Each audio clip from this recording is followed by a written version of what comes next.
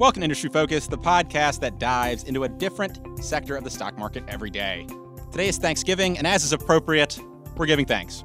I'm your host, Nick Seipel, and today I'm joined by Motley Fool contributor Jason Hall via Skype. Jason, what's up? Nick, thank you for having me on today, and happy Thanksgiving. Thank you for joining me, and happy Thanksgiving. And just so our listeners know, we're not crazy people. We're not at work on Thanksgiving. We're pre-recording this on November 21st. But we thought it'd be fun to give you all a nice little Thanksgiving show. Jason, you just moved into a new house. What are your plans for your first Thanksgiving in your new home? Are you going to be there? Are you going to the grandparents? What's going on? My plan is to get out of this house and to get out of this state and find my sanity. Moving is horrible. Moving with a 3-year-old is especially painful. So I will be thankfully in the beautiful little coastal town of Panacea, Florida. It's about 45 minutes south of Tallahassee. For anybody that's not familiar, it's right on the kind of in the elbow of the Gulf Coast. We down there with family. We do that. Some family goes every year, and we try to go every other year. So very excited about that to be on the Gulf Coast for Thanksgiving. Oh, going to God's country, the Gulf Coast, man. As a Mobile, Alabama native, really, really jealous you're going to make it down there. This is going to be the first year, actually, I haven't made it down to Alabama for Thanksgiving. Going to be spending Thanksgiving with my girlfriend up here in the D.C. area. Excited to do that, but also going to be missing family a little bit. I hope you enjoy the Gulf Coast as much as I enjoyed growing up there. So we're going to run through some fun little lists of stuff we're thankful for.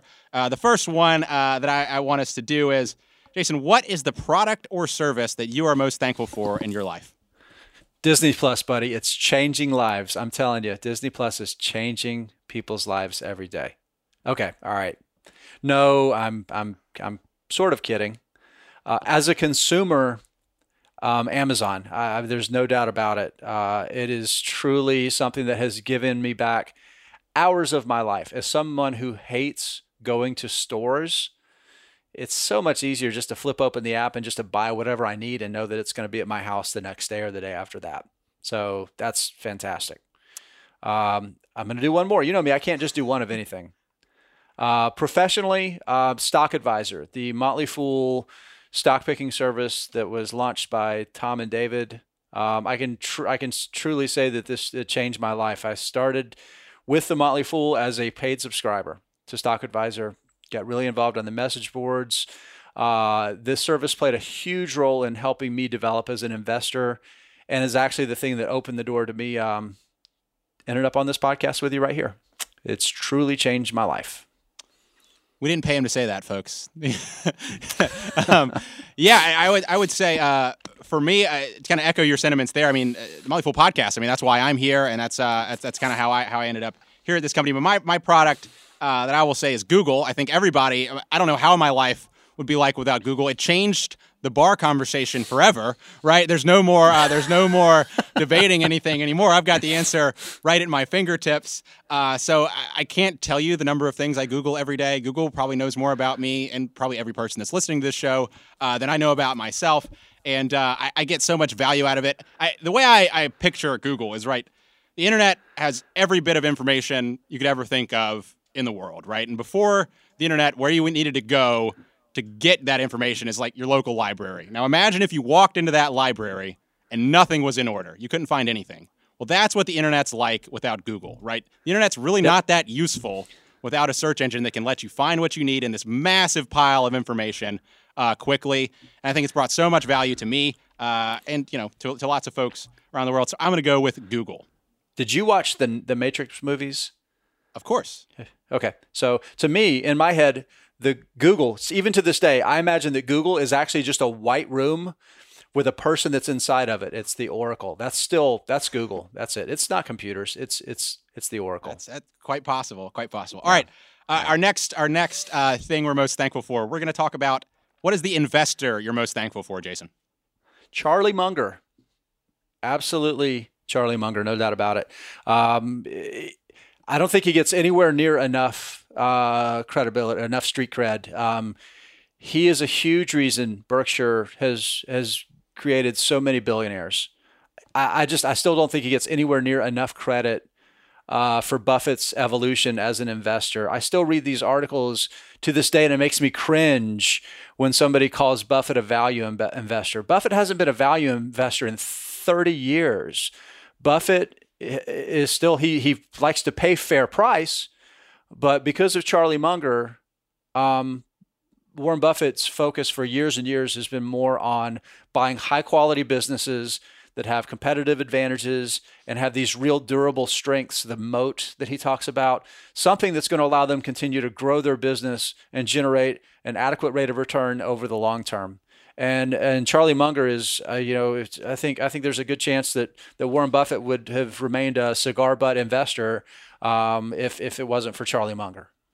Yeah, absolutely. I think Charlie Munger would be my 1B here. I think, Charlie, when you talk about that moving away from kind of value investing, I think what Charlie Munger really did is moving Buffett from value as a quantitative methodology to value as an analytical style of thinking, paying less for what you buy than what it's worth, relative to saying, okay, because of this number, that this company is undervalued. And I think that's been transformational, and that's a much more scalable style when you get to tens and tens of billions of dollars than it is trying to find cigar butts as Buffett did coming up. Nick, also Charlie Munger's an attorney. Yeah, we have a theme here. I was going to say we have a theme here. My investor I'm most thankful for is also an attorney, Peter Thiel, for a few reasons. The first is kind of more personal to me. When I first kind of got started in investing, I was in law school doing that sort of thing. And one kind of observation Peter Thiel had, I think, was super influential to me. He went to law school at Stanford, went to work at a big firm in New York, famously made it 3 months, and he said from the outside, the law firm was a place that everybody wanted to get in, and from the inside, it was a place that everybody wanted to get out. And I didn't really realize that was explaining my observations until I'd really read that observation. It really just clicked with me, and is a big part of why I'm here doing what I'm doing right now. In addition to that, on the more investing side of things, I think 0 to 1 is probably the best investing book I've ever read. It really kind of transformed the way I think about companies. One of his conceptualizations is where most people would say competitive advantage, he says monopoly. Okay, I want these companies that have a monopoly on their brand or a monopoly on this asset versus having a competitive advantage. What does this company have that no one else has? Another kind of analytical thing to think about is, what do you believe that most people would disagree with you on? And I think if you're an investor, you really have to disagree with most people to find any sort of value in the market. If you're not doing something contrarian to the market, you're just kind of getting the market's return. So that has been super valuable to me. And then one other thing, it's kind of exposed me to mimetic theory. Folks who haven't been exposed to that, read up on it. I think it's a theory of everything, and I can't really explain it to you here, but read up on it. Has really changed the way I view the world in a significant way.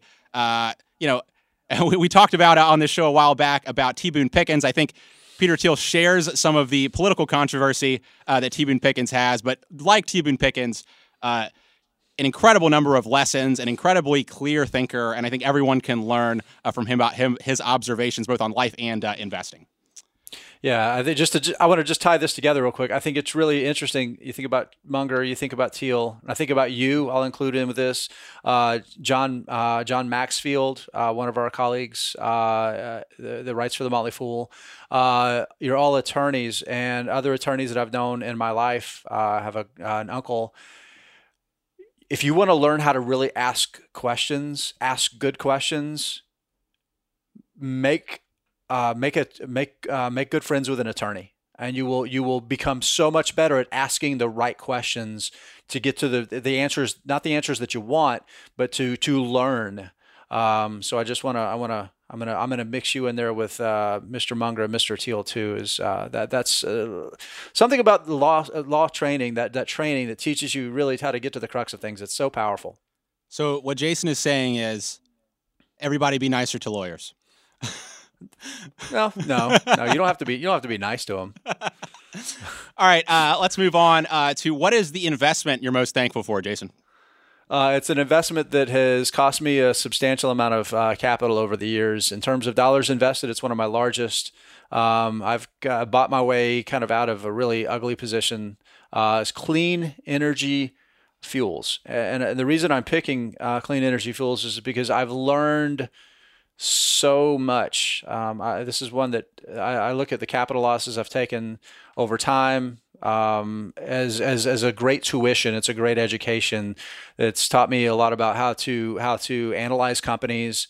It's also, I've learned some really valuable lessons that even great ideas don't always work out exactly as you planned, and sometimes companies, the things work that you expect to work, but other things prevent them from necessarily being profitable investments. I think this is a great case for that, and that's why I picked it. I didn't pick the one that's made me the most money. I didn't pick Netflix or Amazon that have made me the most money, but I've learned more about being a good investor from Clean Energy Fuels than any other stock I've ever owned. Jason, I'm not as enlightened as you. I picked the stock that I've done that has done the most, that has been my best performer since I've owned it, and that's Dexcom. I think it's not just because it's been my best performer, although of course that really helps. But it's one of those cases where observing what happens in the world, I think, was more valuable to me than observing what had happened in the market. So when I had bought that stock, it had just sold off pretty significantly because one of its competitors, I believe Medtronic, had come out. So just for background, Dexcom makes continuous glucose monitors. So these are, for someone with type 1 diabetes, will be typically an implantable sensor that will go in your upper arm usually, and that measures your glucose over time to kind of track to make sure you're not too high or not too low. They were the pioneer in that device, and they continue to be one of the leaders in the space. Well, the stock had really sold off significantly because Medtronic had introduced a continuous glucose monitor that was the first one on the market that didn't have to be calibrated every day. You didn't have to stick your finger, draw blood to make sure the sensor was measuring properly. And the market came out and said, well, basically they're going to take away the market, and all these other competitors are gone. Well, the reason I bought Dexcom is I talked to several people who had the sensor and said, hey, are you going to switch over to this new product? They said no. They said no for a few reasons, and the reason why I think Dexcom is still a great stock today, well, they have the most accurate sensor on the market. So when it comes to keeping yourself in the proper glucose range, the more accurate you can be, obviously the better, going through highs and lows. They also were the only product on the market, at least at the time, that had this seamless integration with your iPhone. So you could easily kind of monitor your glucose and those sorts of things through your phone. If you talk about parents who have young children that have a type 1 diabetes, it lets them get alerts whenever their child would hit a high or low. So it really just adds a lot of utility to folks there. And then third, that competing product that I mentioned to you, you could only use that CGM with their pump, what their insulin pump. What Dexcom really is, it's a product that is kind of agnostic. You can use all kinds of different options, different pump options with them. So it's one of those things where the market really overreacted, but talking to people and learning how people actually use the product was able to make a decision that led to a great investment, which was particularly valuable. A little Peter Lynch here. Let's go ahead and we'll go ahead and bring in a little one up on Wall Street here. Talk about using what you observe in the world to identify potential opportunities. Nick, good job, buddy. Well done. Yeah, well the other one would be Phil Fisher, the scuttlebutt method. I think there's a lot of scuttlebutt there involved in that thesis. I really encourage folks when they're making investment decisions to talk to people who actually use these products. Pay attention to the world. When you go to a restaurant and there's a line out the door, that's a good sign. Or if you go to a restaurant and it maybe looks really cheap from a valuation point of view when you look at the numbers, but there's nobody in the restaurant when you go there, you don't like the product and that sort of thing. I think trust the people who actually use these products when you make these decisions, and I think you'll be rewarded over time. Okay, well done. So for this last one, I want to talk about, every time I have you on the show, Jason, we like to talk about a little bit of college football. Thanksgiving is a notoriously big college football day. Not college football day, NFL day. And that Saturday is always the biggest rivalry weekend of the year. I know I would always have to build my Thanksgiving plans around, okay, how can I get back to Tuscaloosa or Auburn for the Iron Bowl that weekend? So in that vein, Jason, what or who is the college football player you're most thankful for? So, you know me, I can't do just one of anything. I'm going to say the strength of Georgia's team this season by far has been defense, and I'm going to go with J.R. Reed. J.R. Reed, safety one of the true greats. Georgia strong safety, just got nominated for the Bronco Nagurski Award for the best defensive player in college football. So that's a pretty big deal. Georgia's defense. Did you know that Georgia's defense has not given up a single rushing touchdown this season? I know now. Through 10 games. Yeah, not a single one. On offense, I'm going to go with Andrew Thomas, the superstar blindside tackle, offensive tackle. Is probably going to be the first offensive tackle, probably the first offensive lineman drafted this year. He's a junior. I'm sure he's going to leave early. He's an Outland Trophy semifinalist for the best offensive lineman. I also want to point out that, did you know that that the University of Alabama did not have a single offensive lineman nominated for the Outland Trophy? I don't think that's happened in like 6 or 7 years. That's a big deal. Yeah. Auburn's got one. Well, darn. Auburn's got So, okay. So Georgia's also ranked higher than Auburn in the college football playoff standings. That is accurate. All right. All right. I'm going to talk about so I can have a few. I'll give you some honorable mentions. A.J. McCarron, huge part of my kind of early college career, was from my hometown. His tattoo choices, I don't know about that for folks who are familiar with that. Maybe Google that. But I think a college football player I'm really most appreciative of, and really probably I don't think there will ever be a moment that'll match the national championship a couple years ago. Tua Tagovailoa. Just. It's very rare that someone is one of the best at what they do and also one of the nicest people that do what they do. Yeah. And I think Tua is one of those people. It's really unfortunate, his injury that happened a couple weeks ago. He dislocated his hip.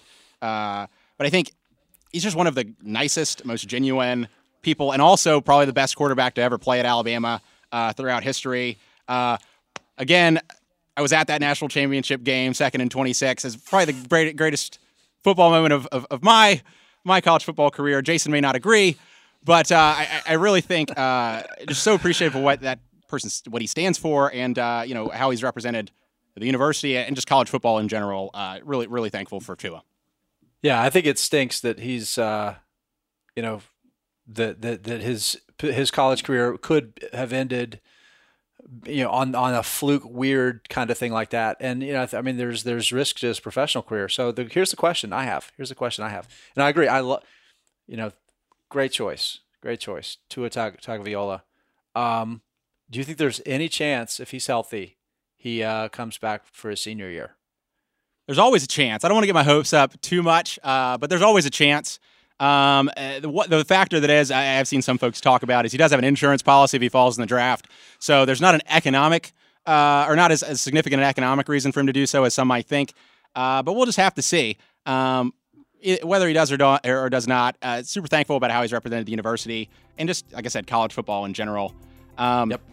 Jason, all our listeners, I hope you have a happy Thanksgiving, and we will see you next week. Happy Thanksgiving, everybody. As always, people on the program may own companies discussed on the show, and the Motley Fool may have formal recommendations for or against the stocks discussed, so don't buy or sell anything based solely on what you hear. Thanks to Austin Morgan for his work behind the glass. For Jason Hall, I'm Nick Seipel. Thanks for listening, and Fool on.